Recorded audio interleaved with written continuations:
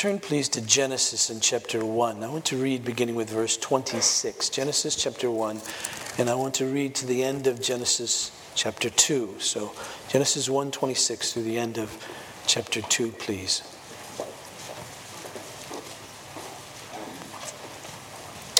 Hear the word of God.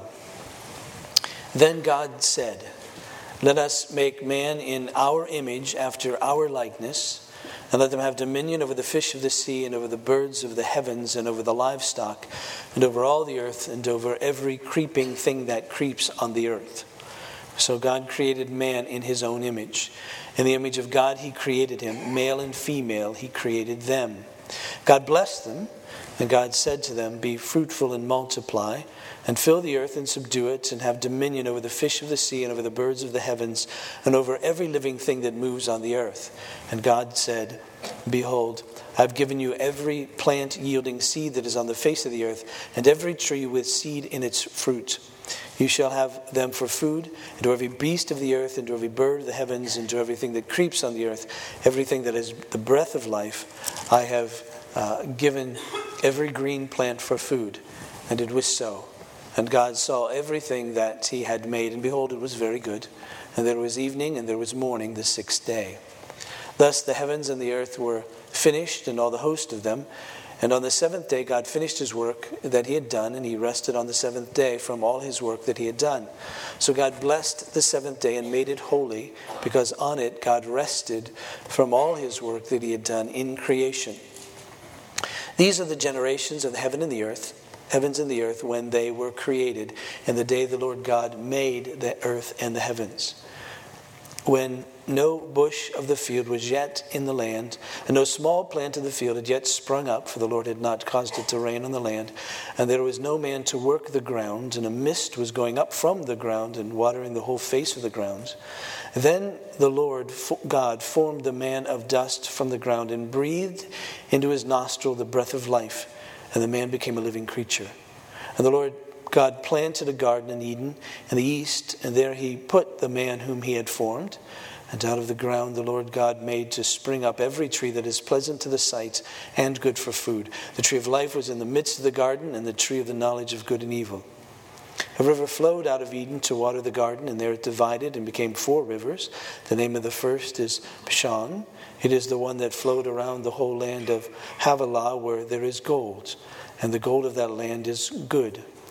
Bdellium and onyx stone are there.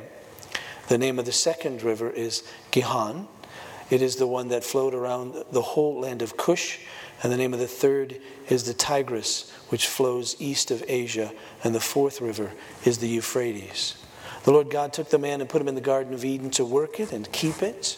And the Lord commanded the man, saying, "You may surely eat of every tree of the garden, but of the tree of the knowledge of good and evil you shall not eat, for in the day you eat of it, you shall surely die."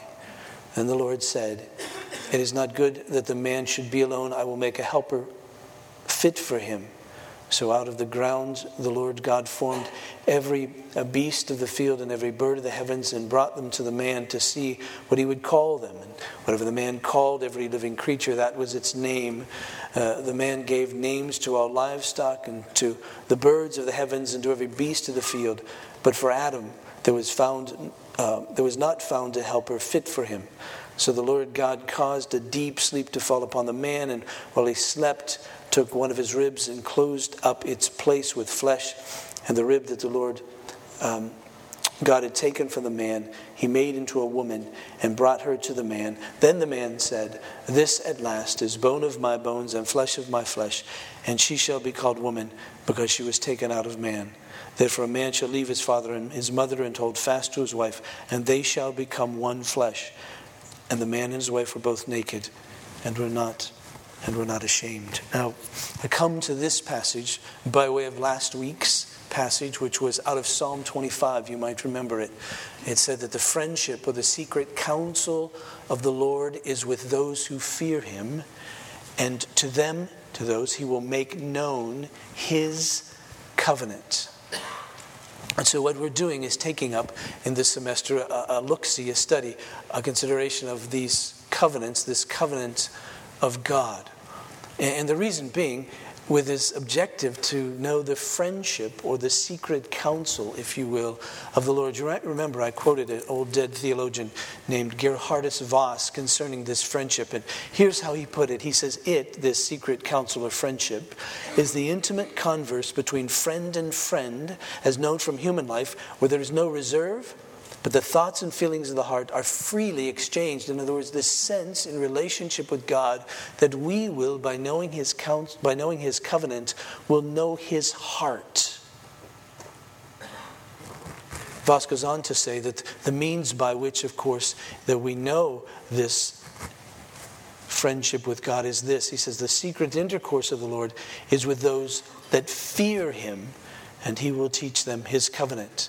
That is, those who will eventually be taught the very covenant of God and become friends with God, to know His secret counsel, if you will, to have this intimate interchange with Him, to know Him, are those who fear Him. That is, those who know who God is and who they are, and thus revere Him as God.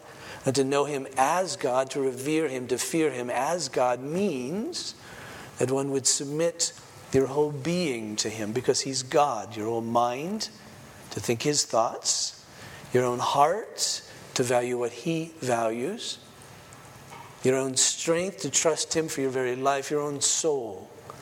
And so for those who fear God, He says, I'll teach you something. I'll let you know something, my covenant.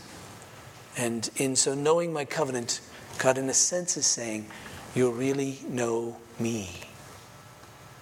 So it seems wise for us to spend some time to consider this notion of covenant. Covenant is pervasive, as we said, throughout the Scripture, of an old covenant and a new covenant. The whole of the Bible is organized in that way, those sections of old and new covenants. When we read through the Scripture, we find God making covenant with Noah, for instance, and it's called by some the covenant of preservation, where God promises to preserve the seasons, preserve the earth until His final will is accomplished. We see that God makes covenant with Abraham, this covenant of promise, wherein He promises not only to bless Abraham, but through Abraham to bless all of the nations, all of the peoples of the earth. Someone will come from his seed to bless all of the families, all of the nations of the earth. We see this covenant that God makes with Moses, this covenant of law where the nation is formed. We see a covenant that's made with David where a king is promised and a kingdom comes to be. We see this covenant that God makes in and through our Lord Jesus Christ, which some have called the covenant of consummation, where Jesus brings all of this to fruition so that by faith in Him there is eternal life, that all that God has promises comes to be fulfilled in this person of this one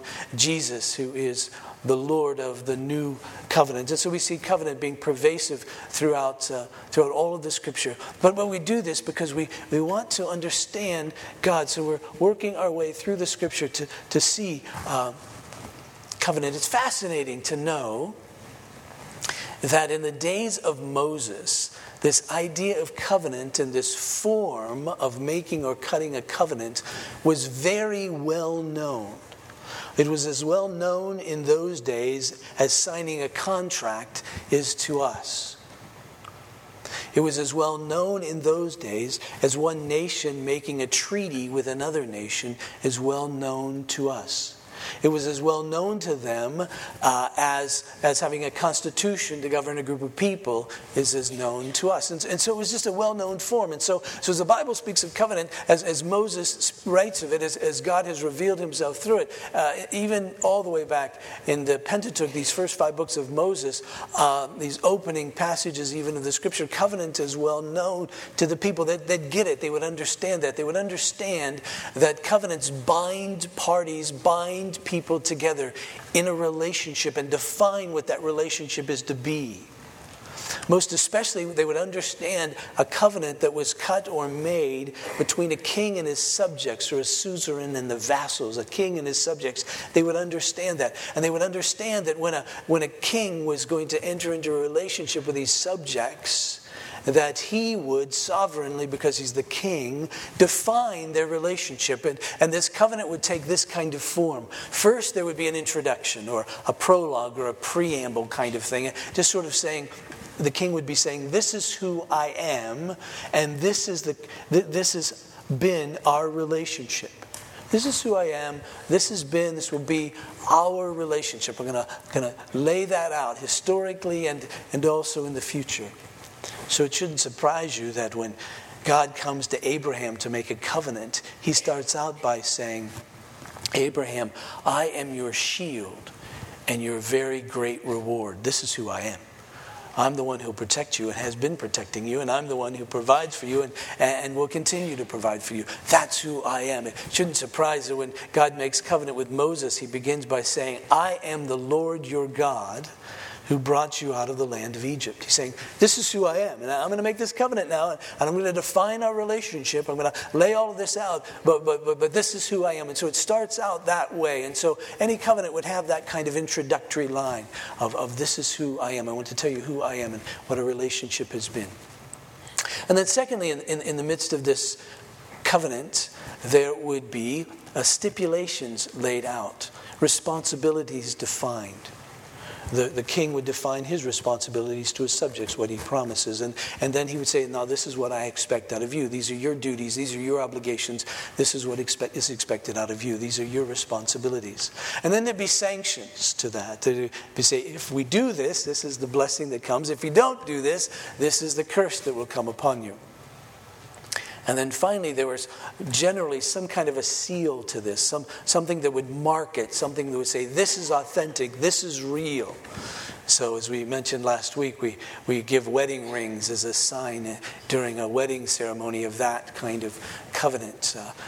Contracts are signed and they're recorded, and that says this is really important. And in some days, in some situations, there could be a literal seal that's put on that, the seal of the one making the covenant, saying this is really true, this is really from me, I'm really going to perform this kind of thing. And so, in God's covenant, he signs them various kinds of ways. With Noah, he gave him a rainbow. With Abraham, he gave him circumcision. With Moses, he gave him Passover and so forth. And we see that with us in the terms of how Jesus signs and seals his covenant with us. It's by way of baptism and communion.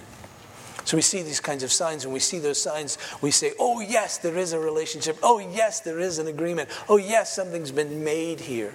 And so in the days of Moses, these covenants were well known. So it's no surprise that God would use that, or even, since he's God, providentially had already prepared that way so that he could use it to explain his relationship with his people. Thus, some would say a covenant, and we mentioned this last week, is a bond in blood sovereignly administered, right? It's a bond in blood, sovereignly administered. Sovereignly administered, which means it's administered by the sovereign, by the king. He's the one who defines it. There's no real negotiation here. We don't like that. But when you do business with a king and you're the subject, there's no real negotiation there. And so when a king makes a covenant with subjects, the subjects realize there's no negotiation here. But it's a bond. It binds the two together in a particular relationship defined by the covenant.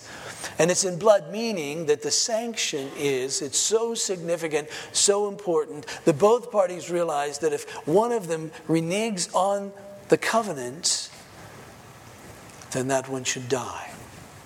It's that significant. So it's a bond. It's a binding of people together in blood. That's the seriousness of it. And it's administered to by the one who is the sovereign. Now, for the subjects, that is the ones who are in this relationship now with the king, it gives them purpose because it defines the purpose of their lives as defined by the king. It gives them worth. The greater the king, the greater the worth. And so we see all of that. And it should also then give them great assurance to know that the king has bound himself to treat us in a particular way. The king has bound himself to treat his subjects in a particular way. So now they can be assured of it. They go, I have this piece of paper that says that he's going to treat me this way, and so I can live this way and be assured that this is how all that's going to work out. So anyway, that's the form of it. And what we're going to do now is take our walk through the scripture and see various covenants so that we can understand God and understand his relationship with us. Now, I trust that you already picked up from our worship service, all the readings and so forth that we've done, songs that we've sung, prayers that we've made, confessions that we make, that this God is the maker of heaven and earth, that we're thinking through what would be entitled The Covenant of Creation. How it is that God binds himself to us and us to him from the very beginning. Now there's one bit of danger here, and that is that the word covenant isn't used until Genesis chapter 6. So it isn't used in Genesis chapter 1 and 2. It isn't that Moses said, here is the covenant of creation. Here's the covenant that God begins here with all of this. But we use that expression because the Bible uses that expression of covenant. In Hosea, in chapter 6, God, speaking through Hosea, says to us that there was a covenant from the very beginning. And it's spoken in rather negative terms, but the verse is this, Hosea chapter 6 and verse 7.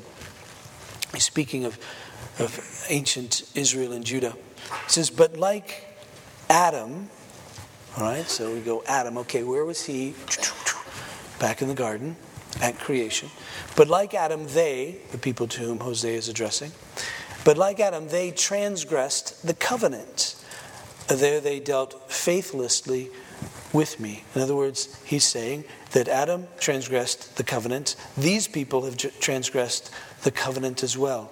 And so there's this sense of understanding from the prophets that covenant is something that existed from the very beginning, defining, laying out this relationship between God and his creation. Not only that, but as we read in Genesis chapter 6 of the covenant that God made with Noah, he speaks of establishing a covenant.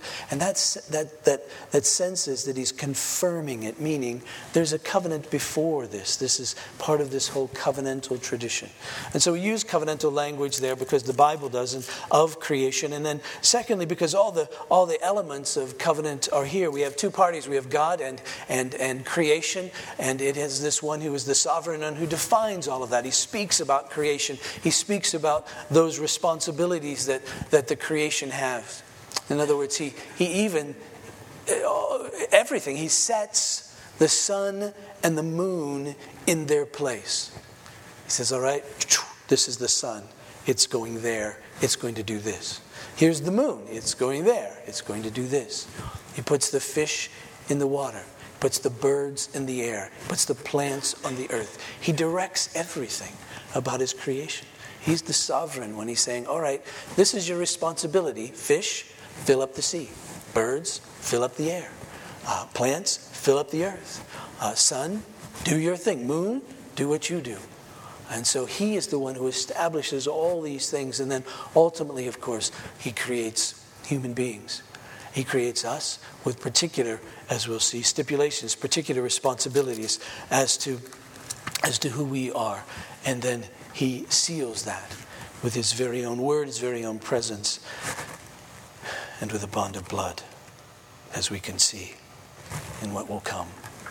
And so what I want us to do in the context of covenant then is to try to understand this relationship that we have with God from the very beginning. It speaks to us first and foremost about this one who makes this covenant about God. The very first words, very first sentence here in Genesis 1, in the beginning, God created the heavens and the earth. And from the very beginning, as we see this one who is the maker of this covenant, what we learn about him is that he is outside of creation. I mean, he existed before this creation. The creation is not God. He's outside of it.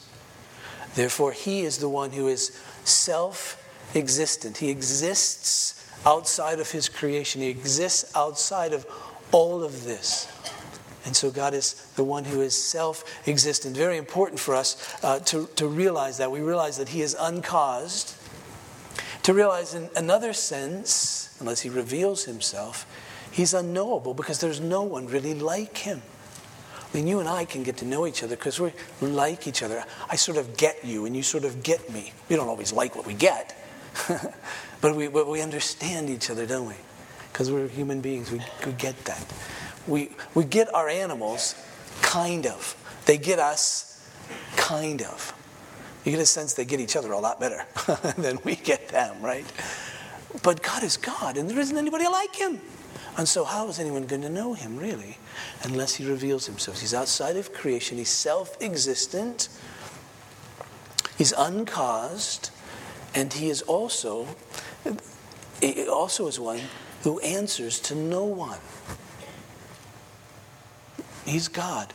And so it's important for us. You see, what we're trying to do here is understand our lives in the midst of life, understand our lives in the midst of history. How do we do that? Well, go back to the beginning and find out about this one who started it all, this one whose idea it is, this one who's sovereign over all of it. Who is he? And I'm to relate to him. And so to realize there's one to whom I relate, because he has caused that, who is self-existent. He's self-sufficient, meaning he doesn't need anyone or anything. He doesn't need this creation at all. God does not need worshipers. Worshipers need to worship him, but he doesn't need worshipers. God doesn't need defending.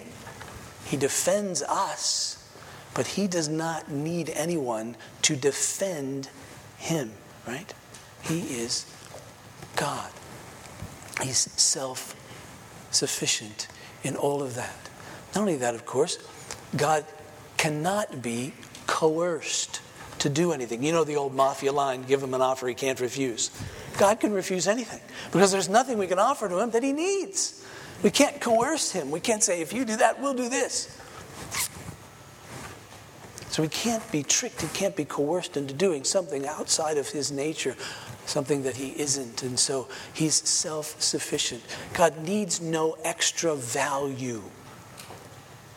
When we speak of glorifying him, we don't say that we're adding to his glory. We're simply reflecting the glory that he has. Creation doesn't add to his glory. It just reveals it. It manifests how great he is. But he doesn't add to him. He's self-sufficient, self-existent, self-sufficient. That is this one. And he's eternal. He has no beginning, no end. Which means he always has been and will always be. Which means he's unchangeable. Because he's perfect in his being, he's unchangeable. Thus, he's dependable. We can trust him. Because he isn't going to change. If he says, I am love, he is. He always will be. If he says, I am just, he is. And he always will be. If he says, I'm merciful, he is. And he always will be. If he says, I'm omniscient, he is and always will be. We know all those things of him. They don't change. And it's because he's eternal. He always has been, always is, always will be. And not only that, we realize there's this one who is eternal. He's inescapable. You can't hide from him. You can't get away from him. You can't say, oh, he won't be here on Tuesday. Because he is. He's eternal. So this is the one who makes this covenant. He is our creator. That is, he's the author of all of this. Thus, he has the authority of it. You know, one of the great things I think about being a scientist, if I were a scientist, I think this would be a great thing about it, is that if you ever do make a discovery, you get to name it. Right? You read all these scientific discoveries and we go, why is it called that? Well, because somebody named George found it. And so he named it George. Or whatever it is, after his kids, or some name. And you go, wow, what a cool deal. Why does he get to do that? Because he found it. He has the authority over it. God, who is creator, is the author of that, and the author of all of his creation. So when he says that's the sun, it's the sun. When he says that's the moon, that's the moon. When he says that's a boy, that's a boy. When he says that's a girl, that's a girl. When he says that's a dog, that's a dog. He has the authority, you see, because he's the author of it. It's his. He's not going to put the sun there. Why? Because that's where it goes.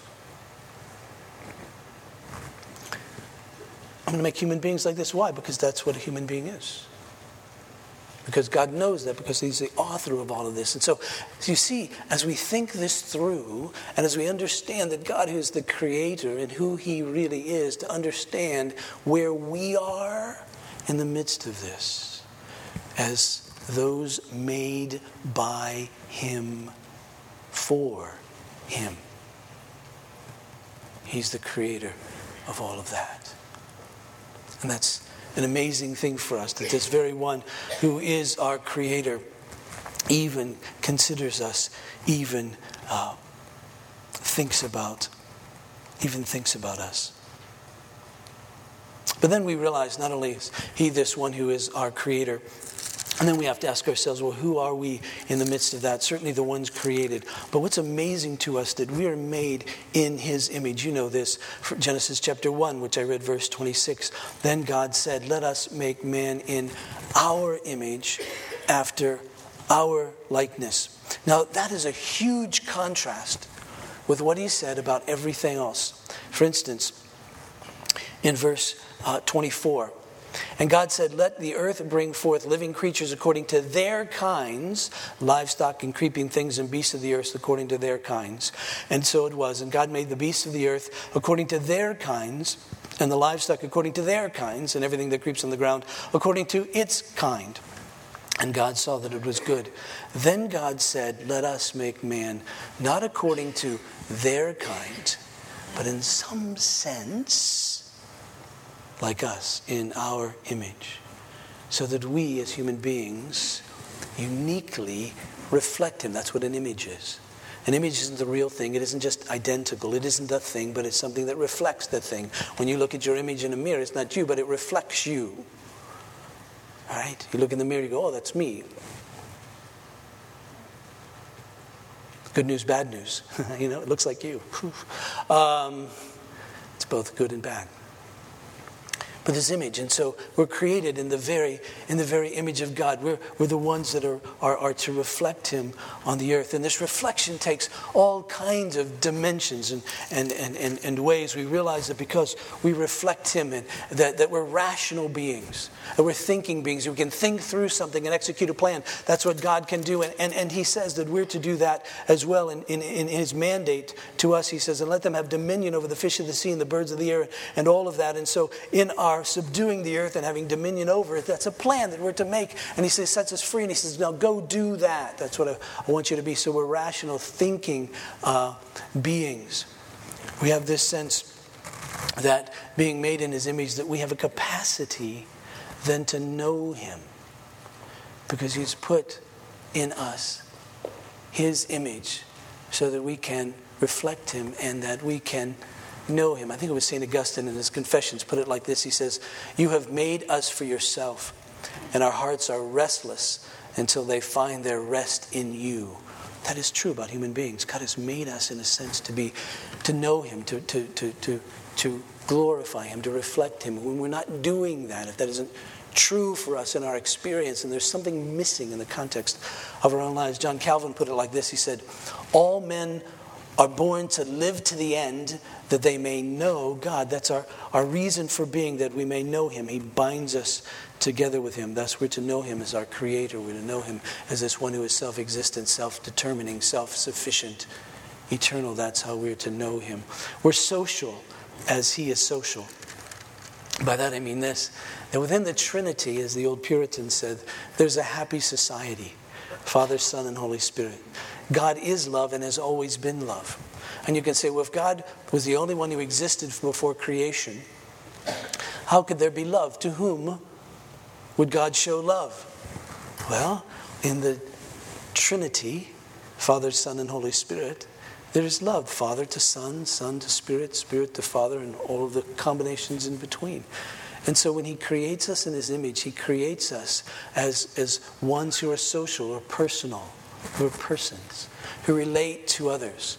And to relate to others in love as God does. So we're social, so we're personal in all of that. We're moral. What God made was good. What we're to be and to do is good. We're to do that which is good in reflection of God. You ever ask yourself about your own life, who am I? Well, you're one who's been created by this one who is God, and you're made in his image to reflect him. That's who you are. And you're to do good in the midst of that, because that's who he is. That's who God is. God blessed them. God gave them good work to do. God made a beautiful place for them to live, that which was pleasant to sight. He blessed them together. But what I want to do today, just in the last few minutes, is set something up for the future, and that is this. And in the midst of this, there are a number of stipulations for us. We said that in covenants there were stipulations, there were obligations, there were responsibilities.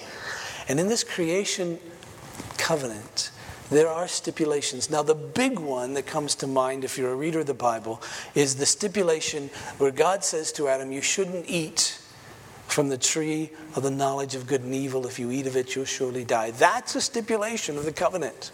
And that carries with it all these dimensions of the covenant. If you eat this, you're dead. If you eat this, the penalty is death. If you eat this from this tree, then that means you've disobeyed me. And in that disobedience, you've broken the covenant and death will come to you. Now, in that stipulation, as we've said before, what God is really saying is that I, God, I'm the one who gets to determine what's good and evil, not you. You're to submit to me in everything. Adam disobeyed that. We're going to get to that later. But there are other stipulations of this covenant that I don't want us to miss. I'm just going to list them, say a little bit about them, though they're intuitive to all of us. In fact, they're intuitive to human beings. By that I mean that human beings have within them these at least 3 stipulations. Not all human beings throughout history have attributed them to God. We haven't said these come from God. This is how I'm to live. But culture, society, our lives are to be governed by, known by these. The first is in the area of procreation, of having children and being married. This idea of family. It's a covenant of creation stipulation. God says, if you're going to, I'm making you this way. I'm making you to be fruitful and multiply. And I'm making you to be fruitful and multiply in the context of this oneness relationship. Family is going to be on the earth. Secondly, he speaks to us of work. He says, all right, this is going to be true. You want to know where you fit in the midst of life? Well, you not only fit in family, but you also fit in the midst of working. That's good for you. You're to work. You are to work, Adam, the garden. You are to subdue the earth, have dominion over it. This sense of work, you're to work. And then also you're to rest. There's a sense in the midst of all of this of Sabbath. Now, of course, not every culture has followed this well. Not every culture has followed this as we should. Certainly not ours. But we do have this sense, as you look through human history, you see family. You see this sense of work. And you see this sense of rest. And God is saying, if you want to experience life as I've laid it out for you, know these. Now, if we take this first, this one of having children and being married and family, we know, of course, that the fall has affected all of these things. We know that it's affected the ability to bear children. Some are not able to bear children. Some lose children in childbirth. It's very sad.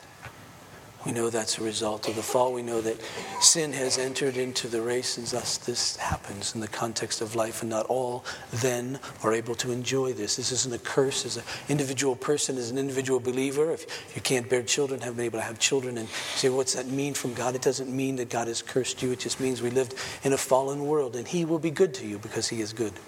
And in the midst of that, in ways known only to God and known only to you, God will deal and work and bring good in that situation. That doesn't mean it won't be painful. It just simply means that He will be good and is being good to you in the midst of that. We also know that not all are married since the fall. Some are single for the sake of the kingdom. John Stott, who was an eminent, fine theologian and great pastor, missions person, and so forth and so on. Never married. He's now in a nursing home. From what I understand, he's in his, later 80s. I saw him at a lunch when he was about 70.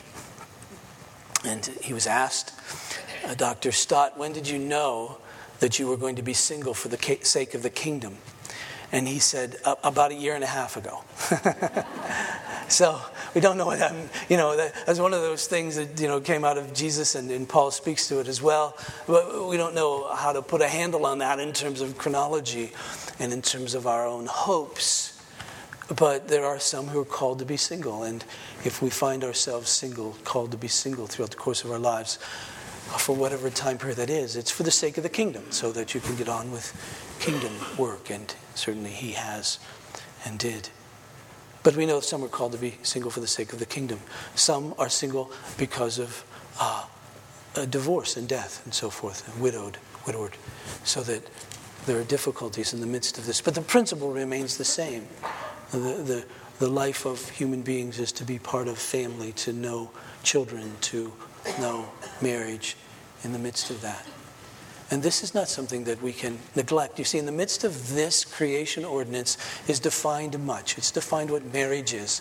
We struggle in our own day of thinking through what marriage is, or we don't, but people do in the course of our culture. What is a family? What is marriage? And all of that. But we needn't do that. We needn't struggle. It's quite clear. God says, in the beginning, this is how it was to be. Jesus reiterated that. He said, in the beginning, this is how it was to be. That a man would leave his father and mother, be united to his wife, and the two should be one flesh. There's no marriage other than that. There's no context for sexual intimacy other than that. That's the one fleshness. That's out of which children come. And in all of that regard, we know there's sin. But still, this is the aim. This is the ordinance. This is the stipulation. This is what God says. If you want to be human, if you want to live out life, this is how all that is to be. And we neglect that at our own peril. Great danger in our society, and I'm not telling you anything you haven't read or you don't know, is that increasingly young people are putting off marriage till later. A generation ago in the 70s, the average age for marriage of women and men was 21 and 23 years old. Now I read it's 26 and 28 years old. And it gets older. And sociologists give us causes for all of this, that young people are maturing at a slower rate and so forth and so on. The danger is that we're missing that which God has stipulated as what is to be right for human beings. I often tell young college guys, don't stalk women, but understand it's your responsibility in this creation ordinance to be faithful to God and find a wife. She's at a great disadvantage. So it's up to you guys. Step up to the plate, whatever metaphor you want to use. Man up, as they like to say. But you have to say, man up. And that's your responsibility. Don't put it off. Now, I don't have a magic age, whether it should be this age, that age, or this age, or that age, and I'm not going to give one even if I had it. I'd sell it. But that's the consideration. We neglect these things at our own peril. When we read the statistics about marriage, when we read the statistics about all of that, when we watch movies where the theme of the movie is that it's all right to have a child without a father and mother, and we see that being pervasive and entering into our culture, we should realize we're in big trouble. Because it's counter to the covenant that God made with his creation at the very beginning. And covenants are unbreakable. They're serious because it's made with this one who is self-existent, self-sufficient, eternal. Unchangeable he is. Inescapable it is. This is truth. When people want to know who they are, when people want to know how they're to live, the question, of course, is always, who gets to define that? Your passions? Your own thoughts? The culture? Who is it that defines all of that? And the answer is God did in the context of his covenants. And this covenant of creation, he defines for us this whole idea of family and children and marriage and human sexuality and all of that. And he says, we break that, we've broken the covenants. Second is work. Work is a good thing. It always was. In the Garden of Eden, before there was sin, there was work. It was a proper thing for Adam to do. If I could literally take a page out of a book by John Murray, written in 1957, called The Principles of Conduct, he puts it like this. He says, the stress laid upon the 6 days of labor needs to be duly appreciated. The divine ordinance is not simply that of labor. It is labor with a certain constancy. There's indeed respite from labor, the respite of one whole day every recurring seventh day. The cycle of respite is provided for, but there is also the cycle of labor. And the cycle of labor is as irreversible as the cycle of rest. The law of God cannot be violated with impunity. We can be quite certain that a great many of our physical and economic ills proceed from failure to observe the weekly day of rest. But we can also be quite sure that a great many of our economic ills arise from our failure to recognize the sanctity of 6 days of labor. Labor is not a duty, it's a blessing. And in like manner, 6 days of labor are both a duty and a blessing, you see. It's a great blessing to work.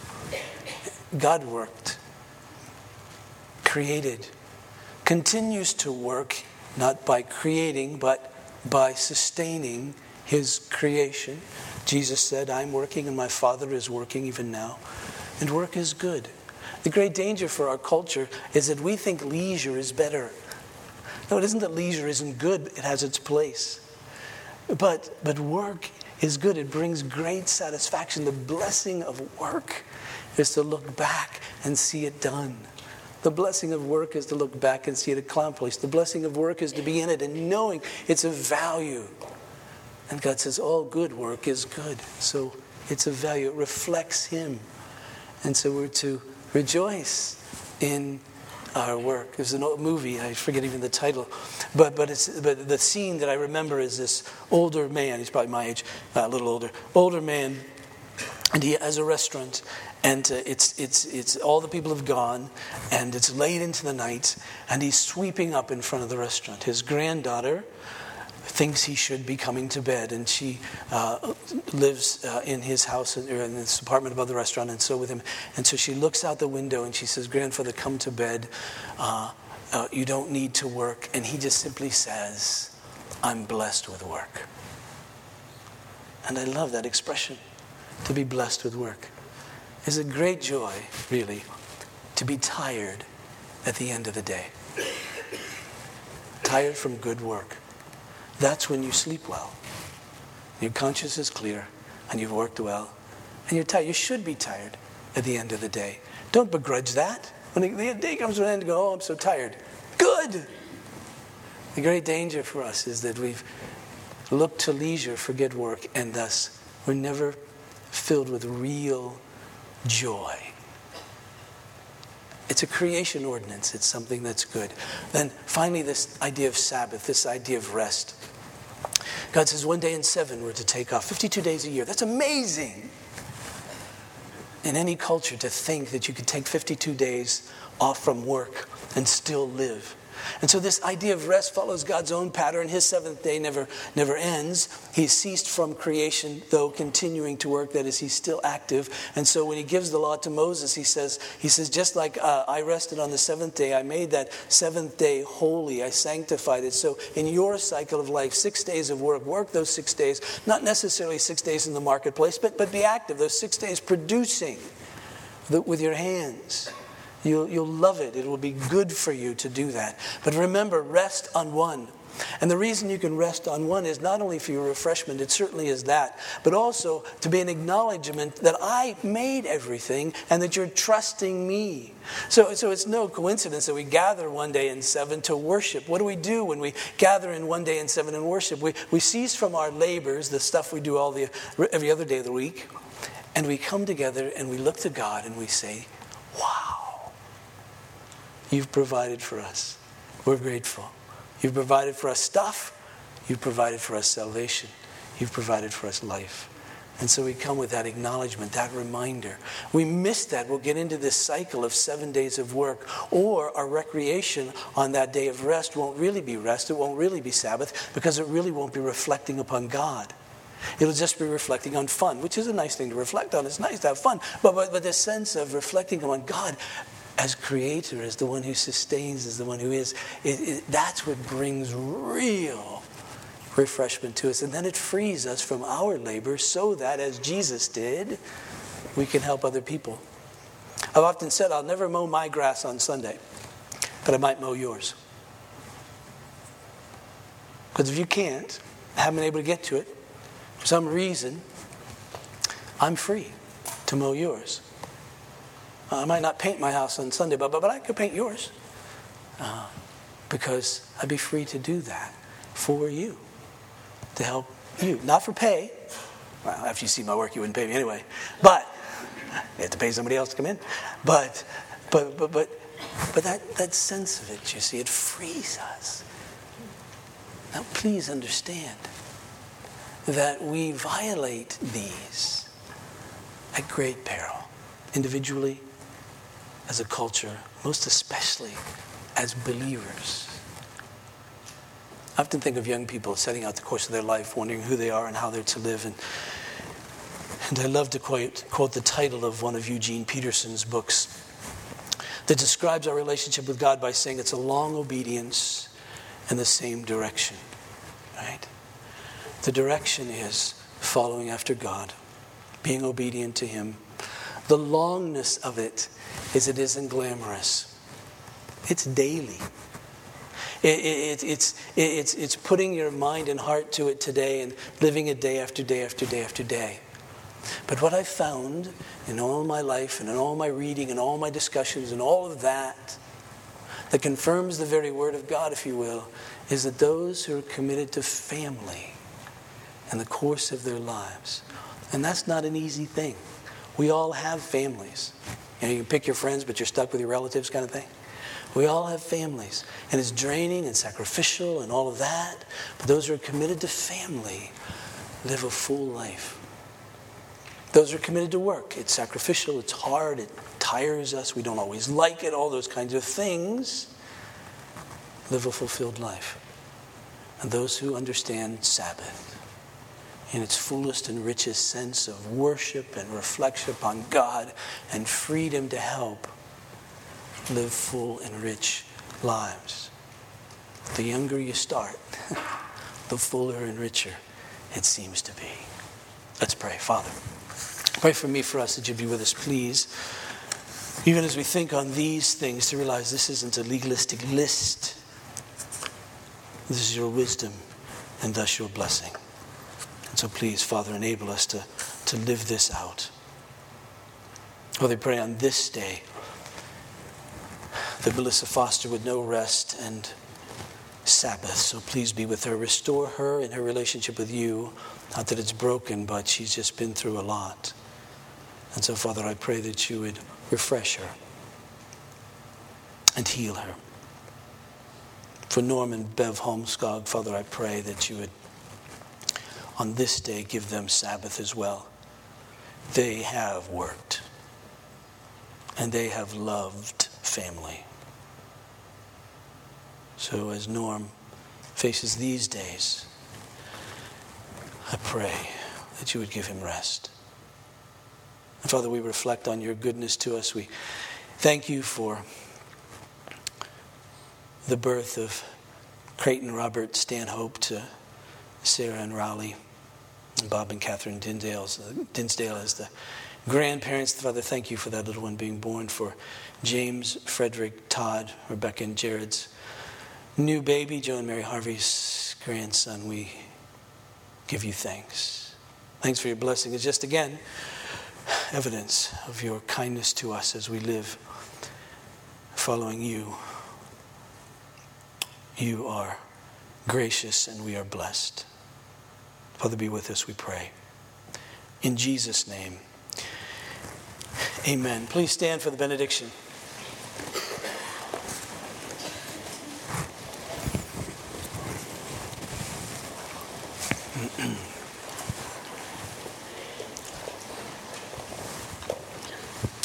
Receive this as God's benediction now.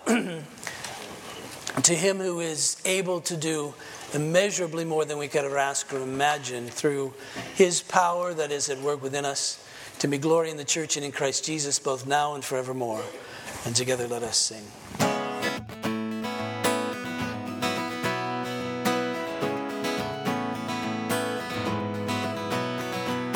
Joyful, joyful, we adore thee, God of glory, Lord of love, hearts unfilled.